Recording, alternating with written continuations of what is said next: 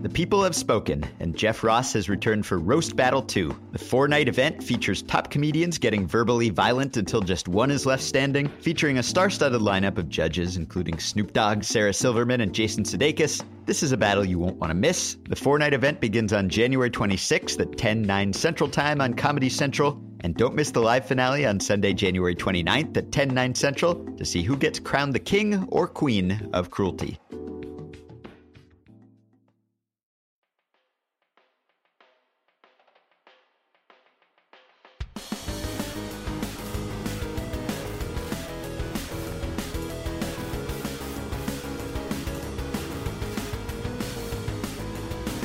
Hello and welcome to Achievement Oriented, Channel 33's gaming podcast. I am Ben Lindbergh of The Ringer, joined, as always, by my colleague for The Ringer, the silent assassin, Jason Concepcion. Hey, Jason. You like that? I do. That was a good one. Well, we're going to be talking about Hitman pretty soon. I just read a piece on Kotaku by Patrick Redford, and it's about how he spent 2 weeks as a true Overwatch idiot, as he says. And he was playing as Lucio, and he thought that to heal players on your team, you shoot people with your sound gun.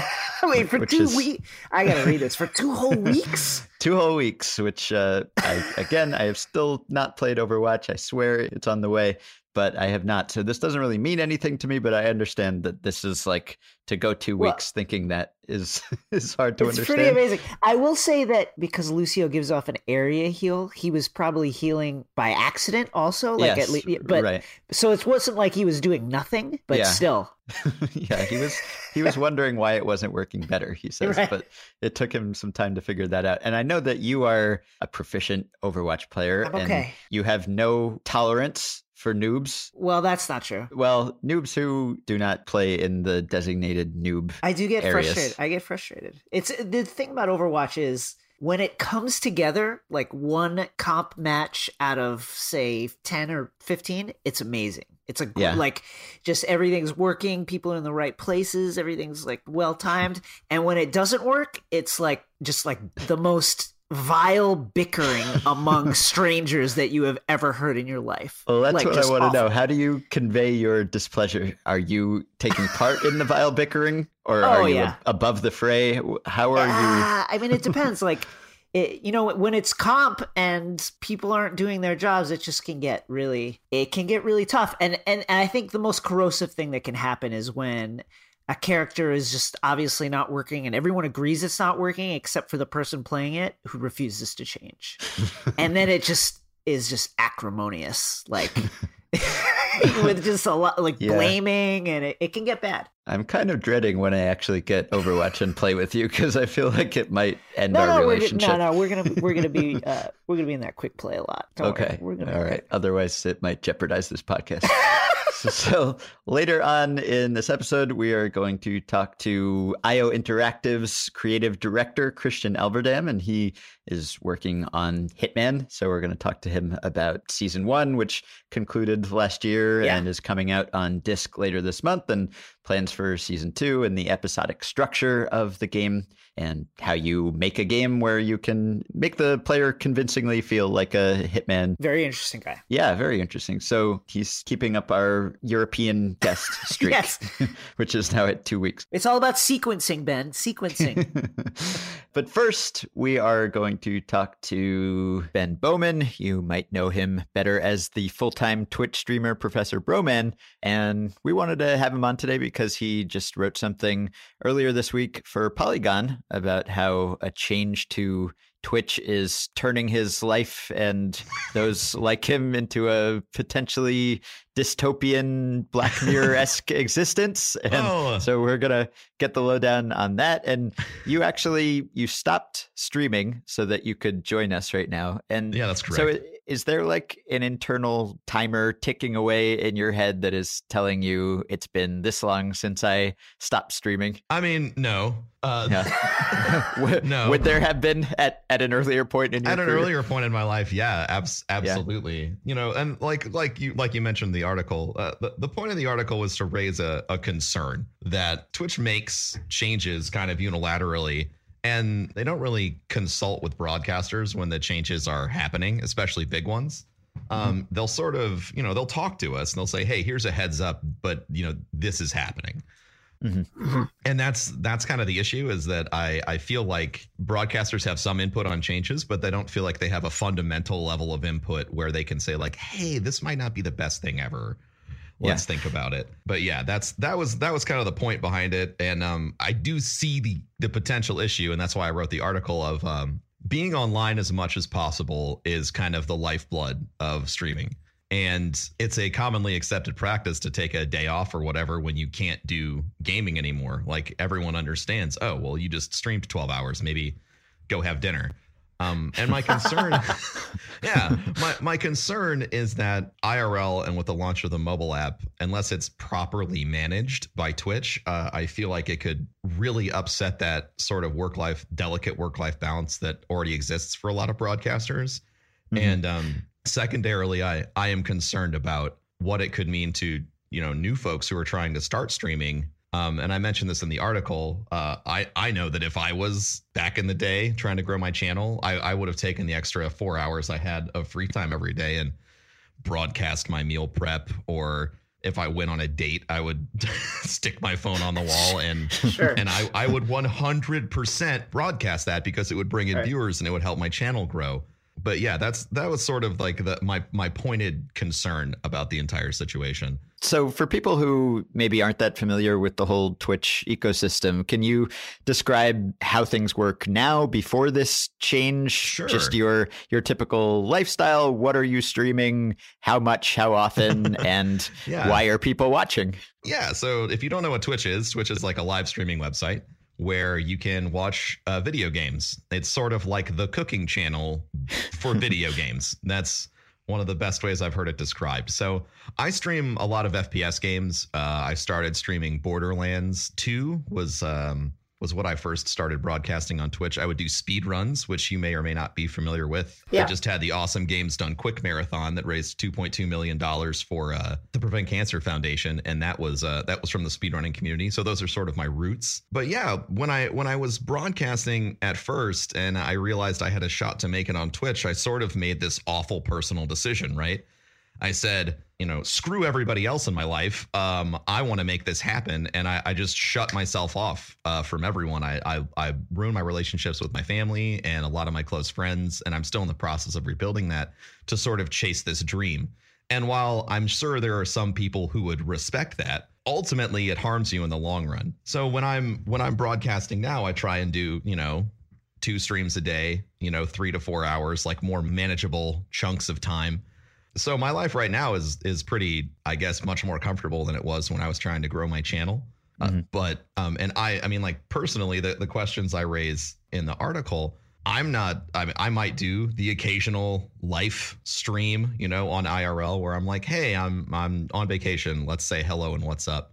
But I think that the primary change of like what people expect to see on Twitch right now is a produced broadcast, right? Like, people are expecting to see a video game and a nice quality camera, a nice microphone, and like that's what they come to expect. It's a production. And so the thing that's going to change once they launch the live broadcasting app on your phone is that suddenly Twitch is going to be inundated with all these new streams that are cell phone quality, random things from all over the world. And while that might seem, and I've heard it mentioned many times that it doesn't seem like that big of a deal.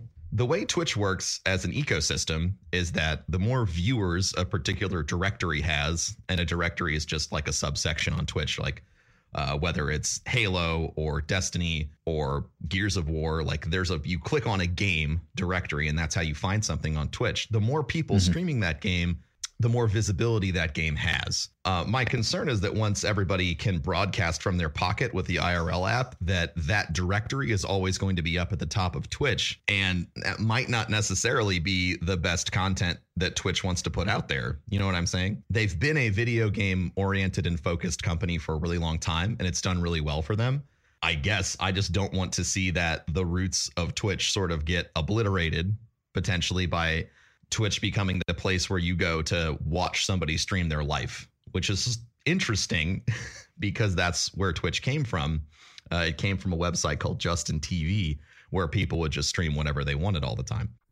when you first started out, how many hours a day were you doing it? And was that because you felt like, oh man, this is actually going to happen? And like when you first started streaming? When I first started, I just kind of did it casually, like in my free time, like 2 or 3 hours a day. I would just sort of have fun with it. But then kind of I realized that I felt like the time was right and Twitch was still growing. I started broadcasting 4 years ago. And I felt like there was still some space for growth on Twitch. And I thought, okay, well, let me take a shot at this. And so it was interesting because it sort of went from like 2 hours a day to 8 hours a day, like a full-time job, to as much as I possibly could handle, physically every single day in the span of like a year.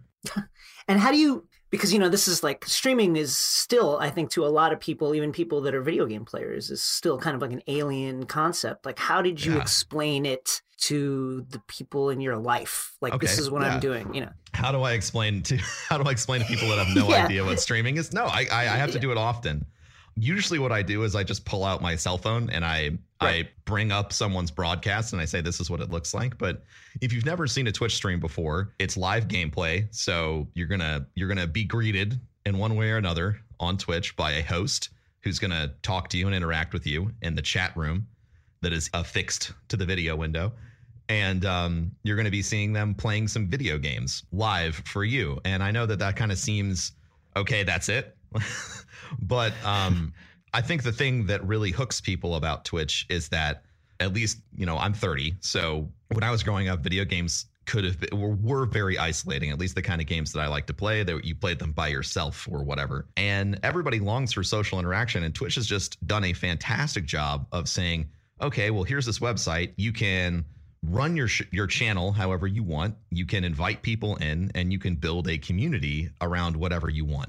And so I think that what hooks people about Twitch is the community aspect of it. You can follow a specific game on Twitch and learn about all the different people who are high skill or low skill or entertaining or whatever you want, or you can follow a particular broadcaster and become really involved in, their community in particular. And it really gives a stronger sense of connection to whatever game you might be enjoying at the time. It sort of allows you to be among like-minded people. And one of the ways, like, how do you get paid off it? Obviously, people can subscribe and everybody always wants to know. Yeah. But like, well, that's like the thing. I'm sure like that's, when you're trying to explain to your family that you're going to be sitting in front of your console 12 hours a day, they're going to be like, wait, what?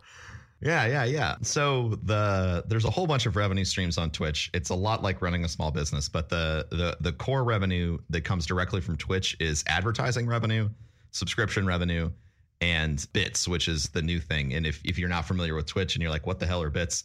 Bits are basically Twitch's microtransaction currency that you can use to support streamers. So you can like cheer in chat. It gives you a little animated emote and, you'll cheer for X amount of bits and it'll drop some money in the coffer, in the revenue side of things for the broadcaster.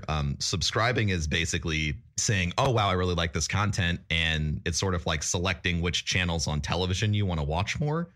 So you can just say, oh, I really like this. I want to see more of it. I'll subscribe. Or you can build out all sorts of benefits to subscribing if you want to. I run a pretty open and free channel, so anyone can come and talk.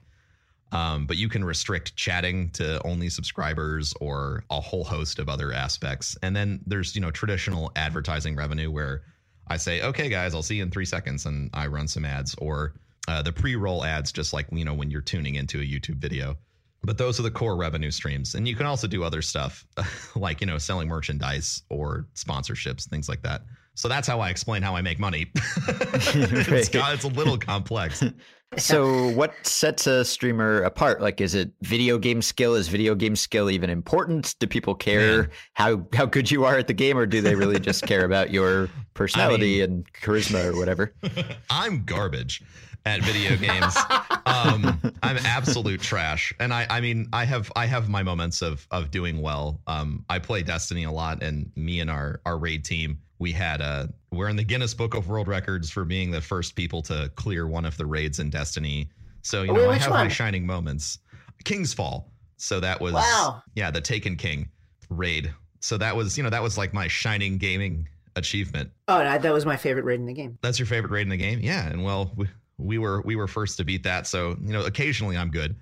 But most of the time, for me at least, I run a really entertainment-based channel. When I started broadcasting, I wanted to make it feel like everyone was just hanging out in my room with me, like we were all chilling on a couch playing video games together. And so that's the sort of environment I foster. We're very, it's very homey. We call each other assholes because we love each other, like that. So I think community and entertainment can be a fantastic way to promote your channel or things that can set you apart, along with being really fucking good at a video game. I think that one of the biggest disconnects that people have on Twitch is that they assume, oh, so-and-so has a lot of people watching them, they must be good. And that's almost never accurate. Game skill doesn't necessarily translate into a fantastic channel, and a fantastic channel doesn't always translate into game skill. But sometimes they do overlap. There are definitely channels on Twitch where people tune in specifically because this guy just kicks ass, but I'm not one of them. And you described it as a dream. So yeah, is that basically because, when you were starting out, you were thinking I can play video games all day and I don't have to leave the house and this can be a career? Because, with some people that probably sounds like a dream. And for other people, it probably sounds like a nightmare to have people watching you and being in your house essentially all the time and having to perform full time, basically. Yeah, it's definitely... For me, when I was growing up, me and my brother, we would watch a lot of YouTube videos. We'd watch the guys from Rooster Teeth and all of the content that they would make. And we were like, wow, maybe one day I could do video game entertainment for a living. Like that was sort of a thought process. So it had always been a sort of back end dream of mine to maybe break into YouTube or something and make people like laugh and have a good time with video games. So it was very much a dream for me to get the opportunity to make a living playing video games. Yeah. And I think for me, the part that was the dream was being able to make people laugh every day, because I had also always wanted to be a comedian. So the fact that I can do that from the comfort of my own home, and basically since streaming, there's no restrictions and it's free form, I can pick a day where I'm like, hey guys, show up. Today is like a comedy day and we're going to do silly crap. Or I can pick a day and we can focus on, helping people get through the raid or things like that. Like there's always something to do, and you can kind of be whatever you imagine it to be. So it was definitely a dream. Back to the IRL directory, I would imagine that in addition to concerns that IRL would kind of like have these juiced stats, as it were, that would push it to the top of the list. That's very accurate. Yeah. Juiced stats. I like it. I would imagine another concern would be that, well, if this kind of takes off and people like this, now it's like, I gotta stream myself like at Walmart doing stuff. And it just like starts to eat into your personal time even more. Like, is that a concern? I mean, it's certainly the unfortunate side of this is I really can't answer that question for you yet about me personally. Like, right. I would hope. But have you thought about like, oh man, what happens I've certainly if thought about it. No, yeah. I've certainly thought about it. Like, I would hope that it doesn't come to that, but I'm also, adaptation is essential and necessary in any industry where entertainment is involved. For me, I think that if it became a necessity that I do, live stream a little bit every day because it's just sort of like the status quo, or it becomes the new status quo, I would probably stream gaming less. Like, I would just take the couple hours that I was going to spend helping people through the raid or just shooting the shit and playing some Iron Banner, I would instead just be like, all right, well, I'm going to work out, so come with me. But that's how I would approach it. And I hope that it wouldn't eat too much into all of my free time, but it's certainly a possibility that it could. So you mentioned in your piece that, the relationship between the streamer and the audience is sort of a one-way street. It's, one person broadcasting to many. And I mean, it's the same with podcasts, really. You kind of feel like you get to know the host or the hosts, or maybe you feel like you're listening to your friends or something. And if you ever meet them in real life, it's weird because you know a lot of things about them and their lives, and they don't know anything about you. And so I've had that experience. But what is the kind of relationship like? Like, do you have people that you get to know in one way or another because they found you through your channel? Yeah, I mean, I would definitely say that there are people from broadcasting from my channel where I've met them in real life and we've become friends. And, I've seen people start, significant relationships with each other in my channel. And a couple of my moderators are probably going to be getting married soon, and they met on my channel. What a world. So Wow. What a world. Yeah. So like Match.com. For gamers. Yeah. Yeah. But yeah, I definitely feel like I've been able to make some meaningful connections. And if someone's in my channel all the time, like I start to recognize their username, and, I try and keep up with significant life events of my viewers. Like if they're getting married, if they're having a kid, or things like that. It's amazing how at first I really found all of that information incredibly overwhelming. But the more I do this, the easier it is for me to somehow remember, 10,000 people's different things that are going on. And I think that's the positive side of that one-way relationship, is I do really get to feel like in one way, they know a lot about me, and that can make it uncomfortable in person occasionally. I haven't personally had that experience yet, but it's nice to know that you've had an impact on so many people's lives that they would want to tell you, hey, I got engaged. Hey, I'm getting married. Hey, I'm having a kid. Yeah.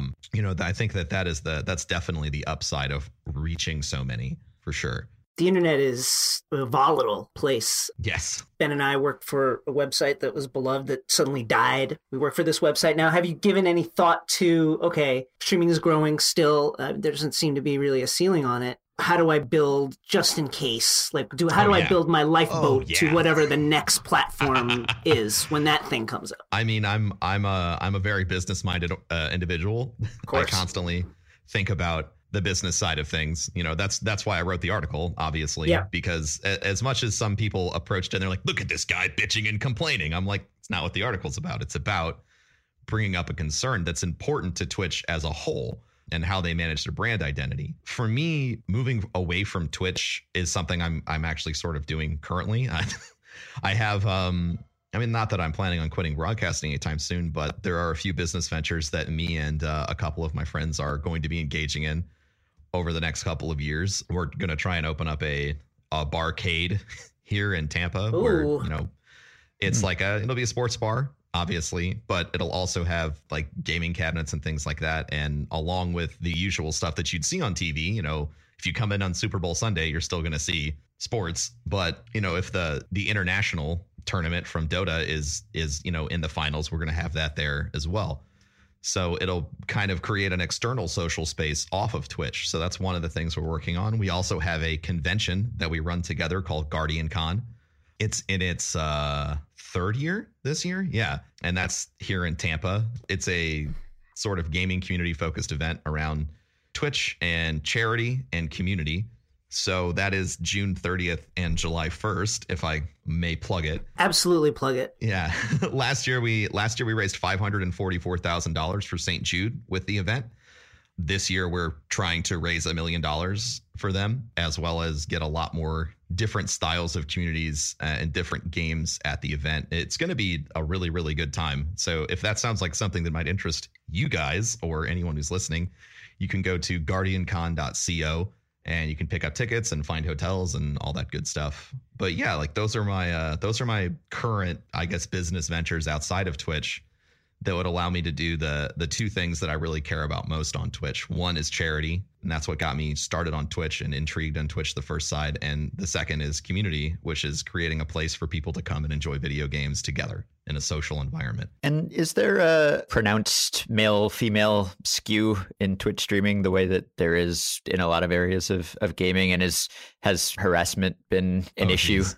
I mean, yeah, I that's a whole nother can of worms that I would be happy to talk to you guys about. But I would certainly say like gaming culture in general skews male. And even though statistically it isn't, almost as many women, depending on which survey you're looking at, just as many or more women play games every day as men. But most broadcasters on Twitch are male. A large segment of the successful broadcasters are male, but there are a lot of very successful female broadcasters as well. Harassment is here's the interesting thing about Twitch. Harassment seems to be blanket on Twitch. Everybody gets harassed constantly, which is a whole other thing. I've had things said to me about my physical appearance that I was like, are you kidding? Like what?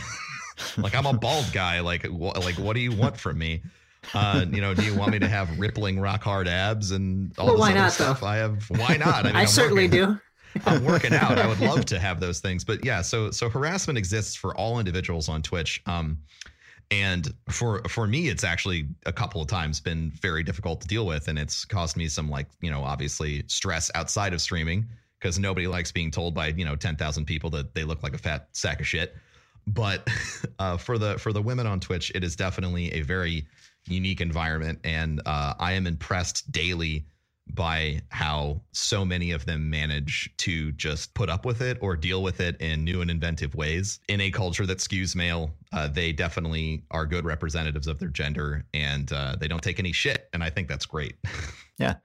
All right. Well, we will let you get back to it before your audience gets too antsy. You're findable in many places. So do you want to tell people where they should look for you? Yeah, certainly. If you want to see pictures of my delicious food and know when I'm streaming, you can follow me on Twitter at Professor Broman. It's actually my wife makes all the delicious food. She's amazing.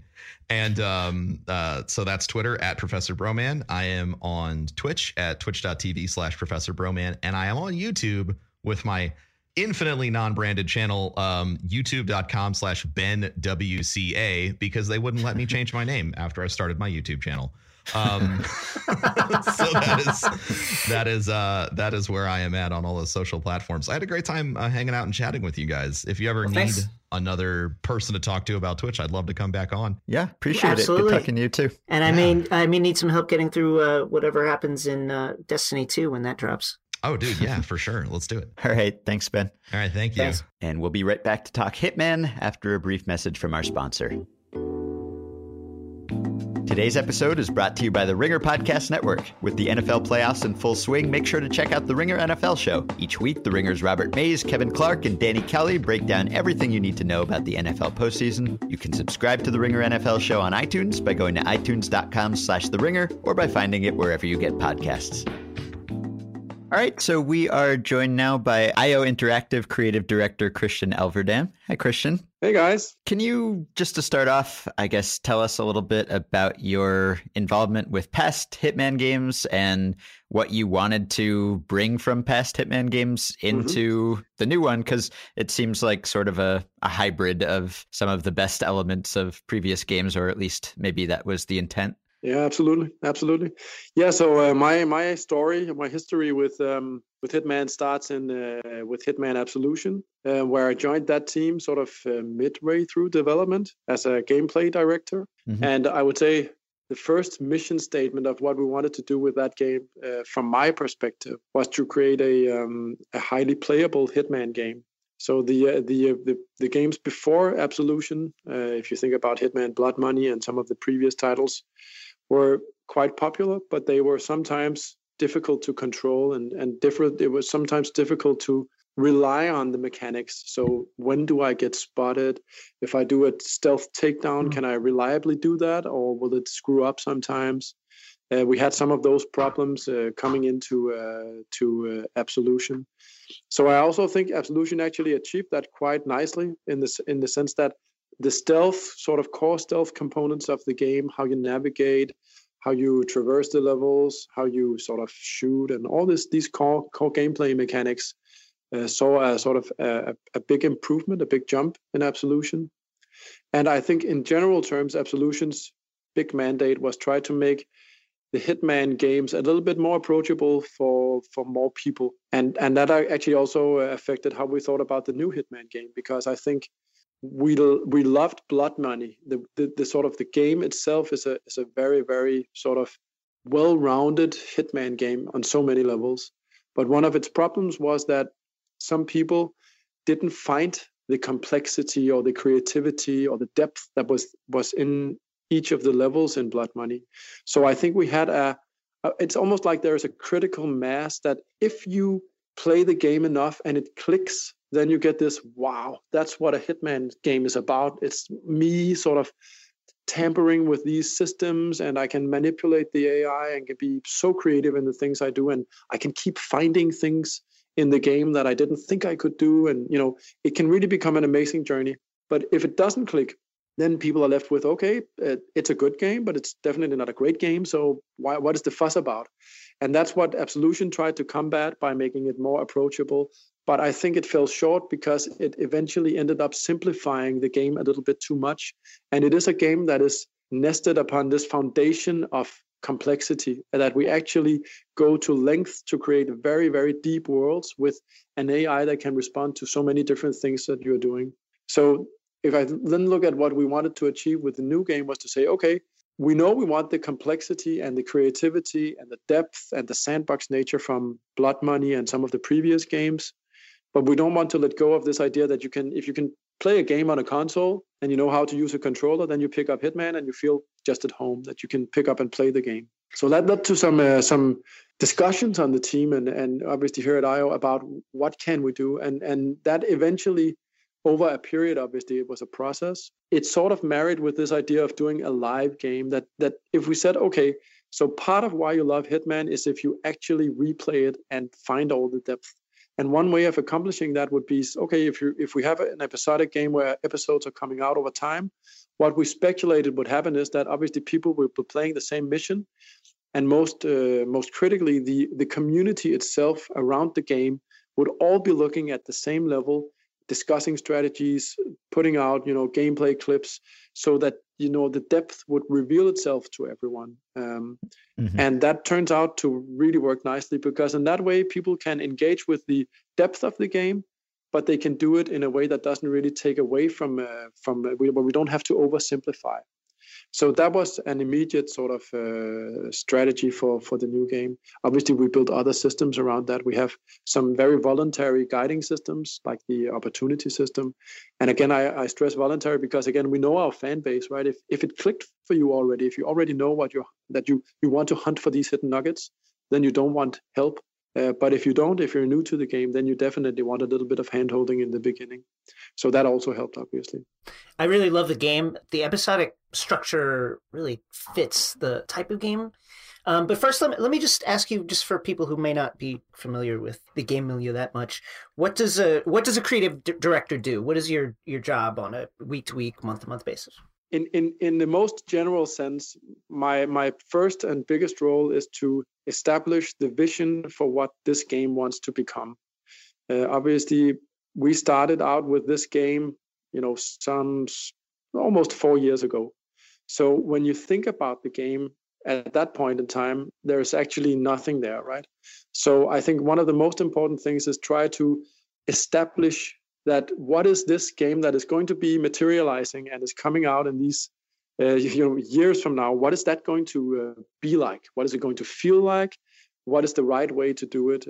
And then maintain that direction for the team throughout all these different learnings, setbacks, victories, all that stuff that follows from creating a game, basically. So that is the most important role. And in that sense, this idea to embrace a live game structure and go for an episodic game was some of the stuff we established early, and that would affect how we thought about the game. So for programmers here at IO, obviously, that direction meant that we had to redefine how we build a level. What is the level architecture in the game engine? If we want to do rapid updates that do not require tons of data to download, how do we actually do that? Because our game engine was not really set up for doing that. So the overall vision for what the game would feel like, obviously, and how it is published and all these things will affect how we do it.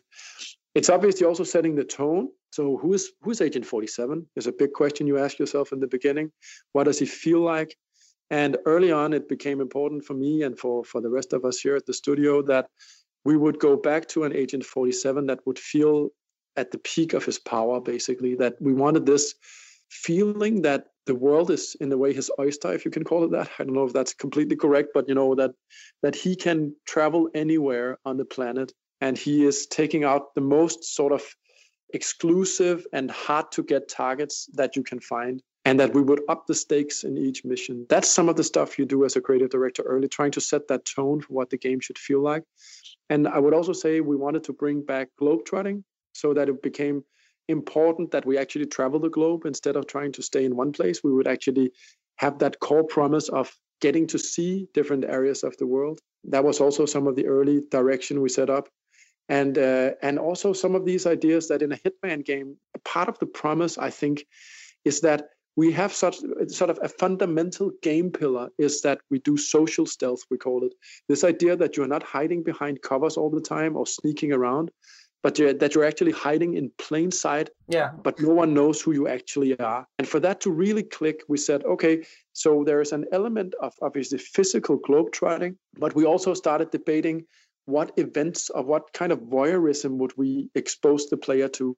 And that sort of got many different answers. One example of this would be to say, all right, so you're traveling to Marrakesh. That's already exotic. And we're already playing with some contrast between a consulate that you need to infiltrate, which is cool, and air conditioned versus the dusty and chaotic marketplace. But it's also set at the sort of just the hours before a military coup is about to happen in the city. So this feeling of tension, riots, military in the streets. And that's actually a sort of voyeurism or event fulfillment, if you will. I wouldn't want to go to that place as a tourist, but it might be really exciting to try to be a fly on the wall in these hours before the coup. Or if you take our Paris mission, you're infiltrating this spy ring that is using a fashion show as a cover for meeting, sort of having this clandestine meeting.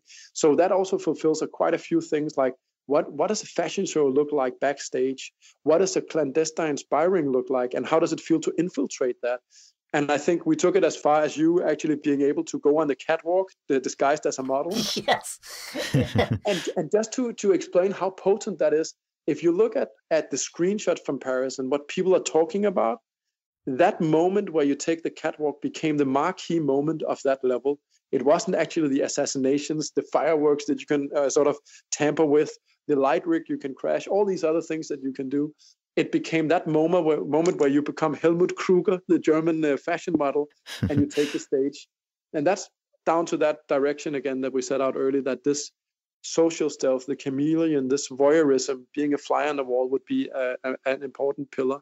But obviously, we couldn't really foresee that Helmut Kruger would become such a phenomenon that he ended up being. And I think it's very important that if you're going to convincingly portray this, elite level assassin, that you have to make the player feel empowered, and you can't have the player kind of running into the artificial constraints and the limits that you do in a lot of other games where there's just something that you can't jump over or climb over, or there's a door that you can't open, or there's an object you can't pick up. And if there were moments like that, it would take you out of it. And what challenges does that impose on you to craft this level that is kind of rich and large enough to be interesting, but also, I guess, manageable enough that the player can go anywhere and do anything? What compromises do you have to make in that process? Well, there are tons, and I think you're it's at the heart of a lot of the discussions, and especially in the gameplay group, because as you said,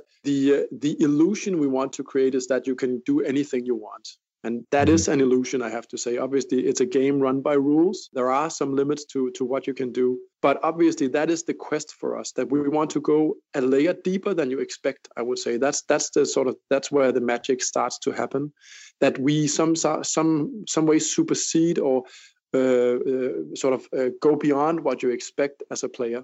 And that is down to the density of how many objects are in the world that you can tamper with or pick up or use. It's also down to the the complexity of the AI. How much stuff can it actually handle? How many different inputs, situations can it handle meaningfully? And I think some examples of where we wanted to push the envelope a little bit is in many traditional stealth games, if you get spotted or discovered, that's basically going into a combat state and trying to kill you. And in our game, that's fine in some cases, but in a lot of cases, it doesn't really make sense. And there we actually need to be a little bit more detailed. So for instance, imagine that you're coming you're sort of an agent, you're invited into this fashion show, you're wearing your tux, and then you start trespassing in the, let's say, the backyard or in the parking area. Now, we cannot just shoot you for trespassing in the parking area. It doesn't really make any sense. So as an example, we had to invent this escort system that would actually try, where the AI has to establish, first of all, okay, you're in this outfit, you're probably a guest. So what do I do? Okay, you're in this part of the palace. So where do I escort you? Where is a good place to escort you? And this can actually be quite complex because you don't want to escort the guest up into the secret auction, which might sound straightforward, but I'll get back to that in a second. Now you want to escort him out in nearest route, out into the place where he's into the party or out into the main entrance. and you definitely don't want to kill him. Now, it's actually the case that if you infiltrate the spy ring up on the fourth floor and you stealth your way all the way in, they expect that the security has been so high that even if you dress up as a civilian and you come in, you're not allowed. You're actually not bothered because they think you're one of the VIPs. So there's such an inherent layer of complexity in who gets to go where that is obviously at the heart of our game. But we still want to sort of, how to call it, create these grayscale moments that are not binary, where you're getting escorted because you screwed up, you got busted, but instead of being killed, you're now being escorted by a guy. And sometimes it's all systemic. That guy will actually go, through a stairwell that's secluded, and maybe you just take him out and grab his outfit. So it all becomes this very nice sort of unforeseeable, highly detailed systemic experience playing the game, where you go like, "Woo, did that happen?" And you have to think on your feet and improvise. And the game really wants to be playful and not too binary in its outcomes. And then on the other hand, obviously, we need sometimes to introduce some rules, because otherwise it will be a little bit too easy. So there will obviously be consequences for carrying a weapon or shooting a pistol and stuff like that. If you get frisked and you have a weapon and you're not allowed to have a weapon, obviously you will get arrested and so on and so forth. But there's such a nice melody or complexity, almost musicality to how the game will evolve as you play it, which I think is at the heart of why people like to play our game, that it can be so unforeseen what will be the consequences of your action, because we actually go to lengths to create these deep simulations. But then, as I said, it is an illusion, right? Because we are not trying to go for realism's sake. I think if you think about it, if you had any venue, any place in the world, and you find 3 people dead in the basement, that venue closes down. And there's going to be a forensics investigation, and it's not really going to be fun for anyone, right?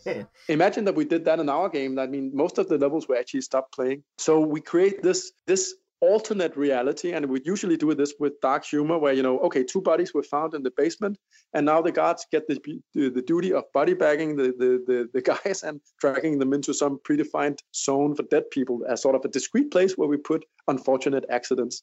And we do all that to maintain the level and keeping it playful, but it's not really realistic, if you know what I mean. And I think there's also an element of that. If we add enough humor to the world, if our guards are not, some of them are a little bit simpleton, their responses to some stuff happening is a little bit, stupid, and also sometimes quite humorous. That's also ammunition for creating a world that doesn't fall apart if we do crazy stuff in it, because we want our players to experiment more than anything else. So it's a little bit of trying to walk that edge of trying to create realism enough for you to feel immersed and engaged with the world, and then disarming some of that with humor, I would say. I like what you said about what happens when you kind of plot your hit and things fall apart. One of the most fun things about this game for me is like the emergent gameplay. I'm always going for that ultimate hit where no one saw me, no one knows anything happened, the body is hid. I wasn't captured on but that's very hard to get to. And there's one time in Sapienza where I got discovered and I just basically started knocking out everyone that I came across. What's it like creating this very intricate world where at the same time that maybe 1% or 2% or 3% of only the most elite players are going to see a certain piece of content? How do you keep yourself focused for that? Can that get disheartening knowing, oh man, we really created this great thing and I don't know how many people are going to actually accomplish it? I absolutely think that that's something you learn when you join IO Interactive, is not to be too precious about your golden moment, because you never know what's going to happen. Right. And I can also tell you that level designers start here. They have to be sort of re-acclimatized, do you call it that? Where, usually in games you trigger box stuff. You say, if the play goes here, then this happens. And that works for more linear, more cinematic games in a way. But in our game, if you set up a conversation between 2 people, you need to make sure that this level scripting does not fall apart if one of them doesn't show up, or if 2 of them doesn't show up, or someone else shows up. It's completely unpredictable what's going to happen in our game. But if I go back to what you started off with your question, I think we tackled this. It's very much down to the roots of why we did the game like we did. So with the episodic format, when we look at how people play our game, we see way more people finding way more things in the level than we ever did before. And that's because they are spending more time in the game, digging into all these different elements. So I would say there's always this desire that more people get to see cool moments, but I don't think it's sort of a pain. I think a lot of people are seeing them. And as we also talked about it a little bit in the beginning, we introduced this opportunity system that tries to show you some of the sort of major approaches to the game, like how do you become a fashion model? We don't tell you exactly the mechanical things you need to do, take out this guy, but we point out, oh, that's funny. There's a male model that sort of looks a little bit like Agent 47, and we indicate where you can find him in the level.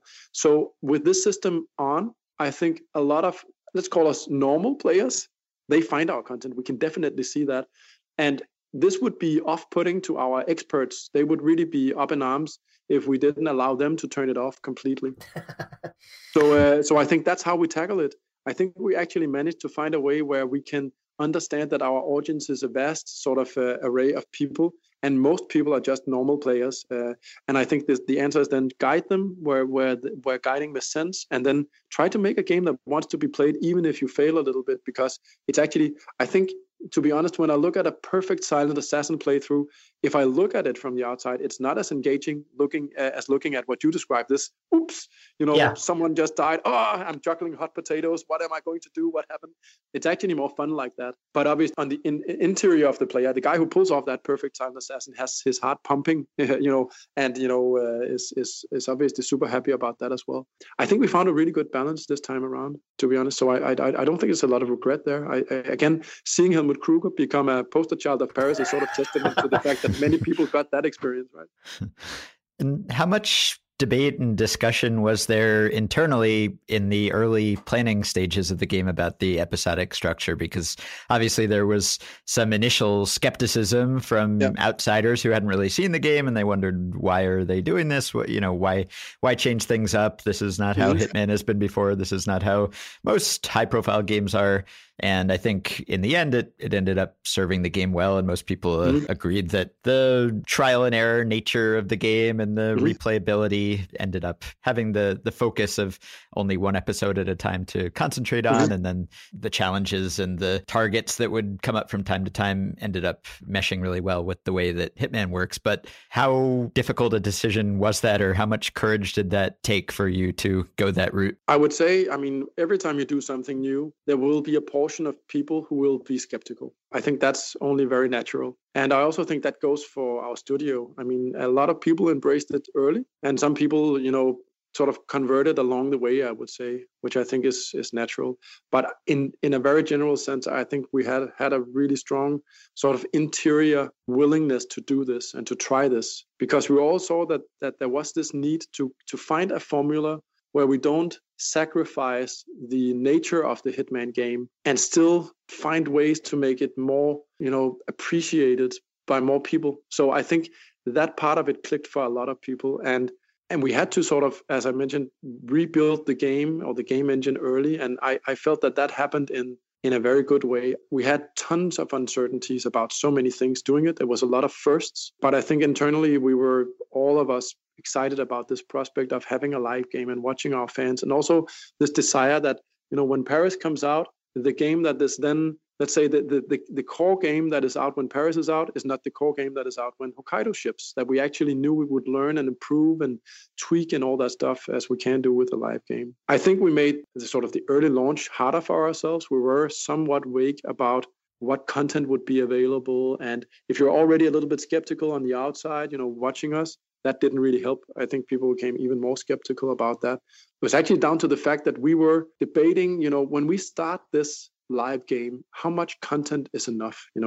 Is it enough to launch with Paris and the prologue only? Or do we actually need a larger sort of starting pack? And what we announced earlier was a starting pack that comprised of Paris, Sapienza, and Marrakesh together. And as I said to you, we really wanted to go away from content that you can binge into content that you share with the community and get into depth. So we changed our minds and we said it's going to be Paris only. And that obviously confused people. And we were, I have to say honestly, we were really nervous when we shipped Paris on whether it could sustain the full sort of attention of everyone for that first period, right?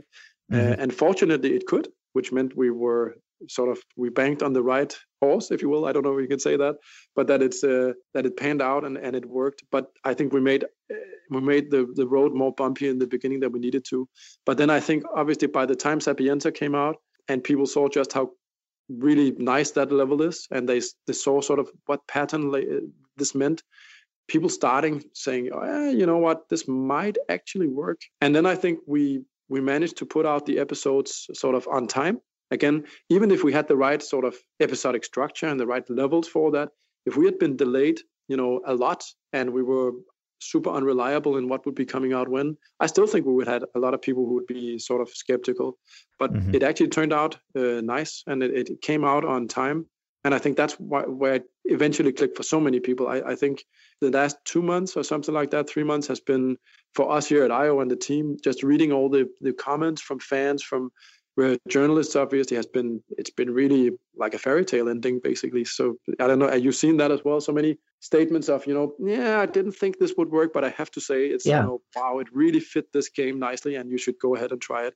And obviously for us, that's like, it is like a fairy tale ending. How much iteration have you found yourselves doing in between episodes? Like, you find something that works, maybe doesn't work as well, little mechanical tweaks. How much kind of tweaking between episodes do you find yourself doing? Oh, we did quite a bit, I would say, on many different levels, in many different ways. I mean, I mentioned the opportunity system.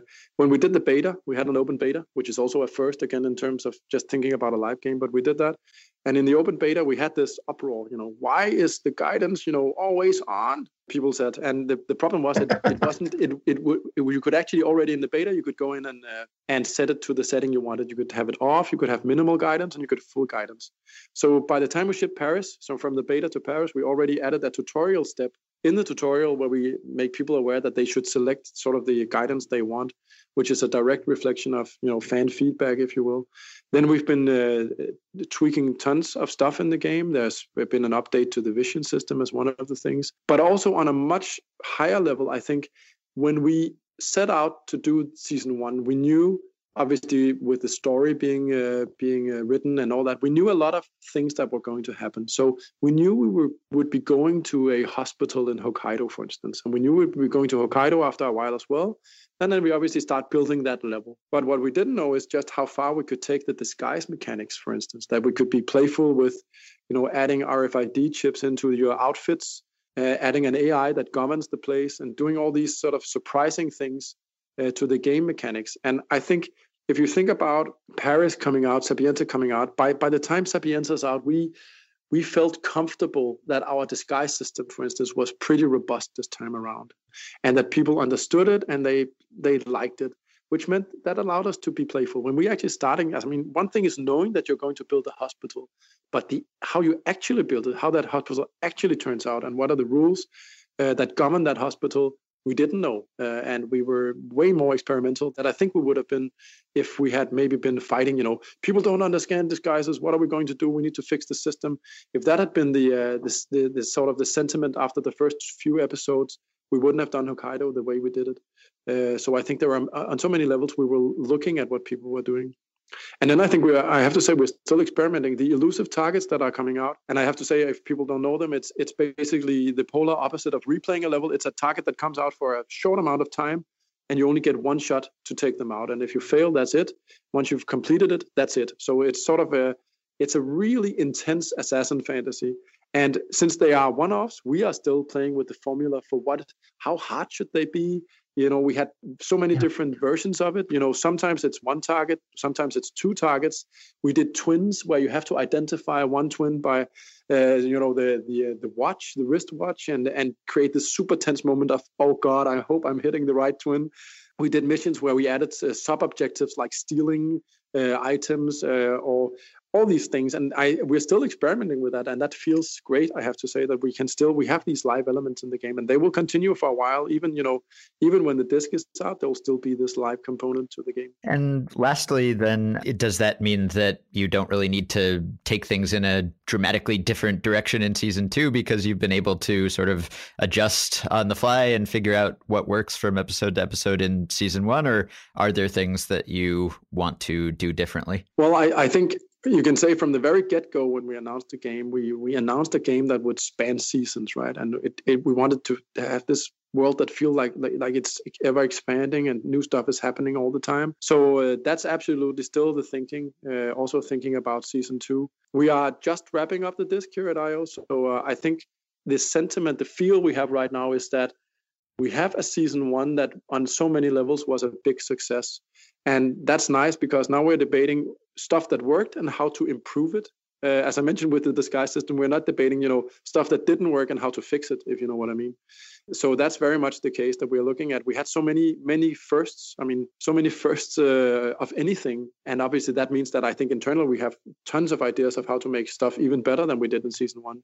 But specifically for season 2, what that means, that's too early to say, really. I think we're still analyzing and trying to find out what it's going to be. Well, we appreciate your time, and people can go download all of season 1 right now if they'd like, or if they want to wait for January 31st, they can get it in a hard copy too. And Christian, thanks for talking to us. Thanks so much. Thank you, guys. It was a pleasure. Okay, so that will do it for this week. And one thing that I meant to ask Ben at the beginning of the show and didn't, and I guess it's not a problem for him because he's married, but how do you, if you're on a first date and you're explaining to your date what you do as a full-time Twitch streamer, what would your strategy be? How would you try to break this news that your job is playing video games on camera for most of your time? And if you have time to spend with your significant other, it might be like one day a week, and he or she might have to be on camera because you are streaming everything, and maybe you're streaming the date right now as you are telling this person that also. I feel like this would be a tough conversation to negotiate before you really know a person. It's extremely dystopian, when you really think about it. It's Yeah. My job is basically I'm a talk show host all the time. Yes. It's like the gargoyles from Snow Crash, the Neil Stephenson book, that are just filming things at all times. And that was 25 years ago. So it didn't take that long for that to come to pass. Yeah, I don't know how I would break that news to someone. I guess I would talk about my considerable online following and perhaps the revenue that I generate from this exercise. And I'm gainfully employed and I do what I like to do and it's a passion. And then I would explain that also I have to play video games all the time. And you might also be on my stream. It'd be tough. It's tough. All right, we will be back next week. Same place, same day. Talk to you then. Bye.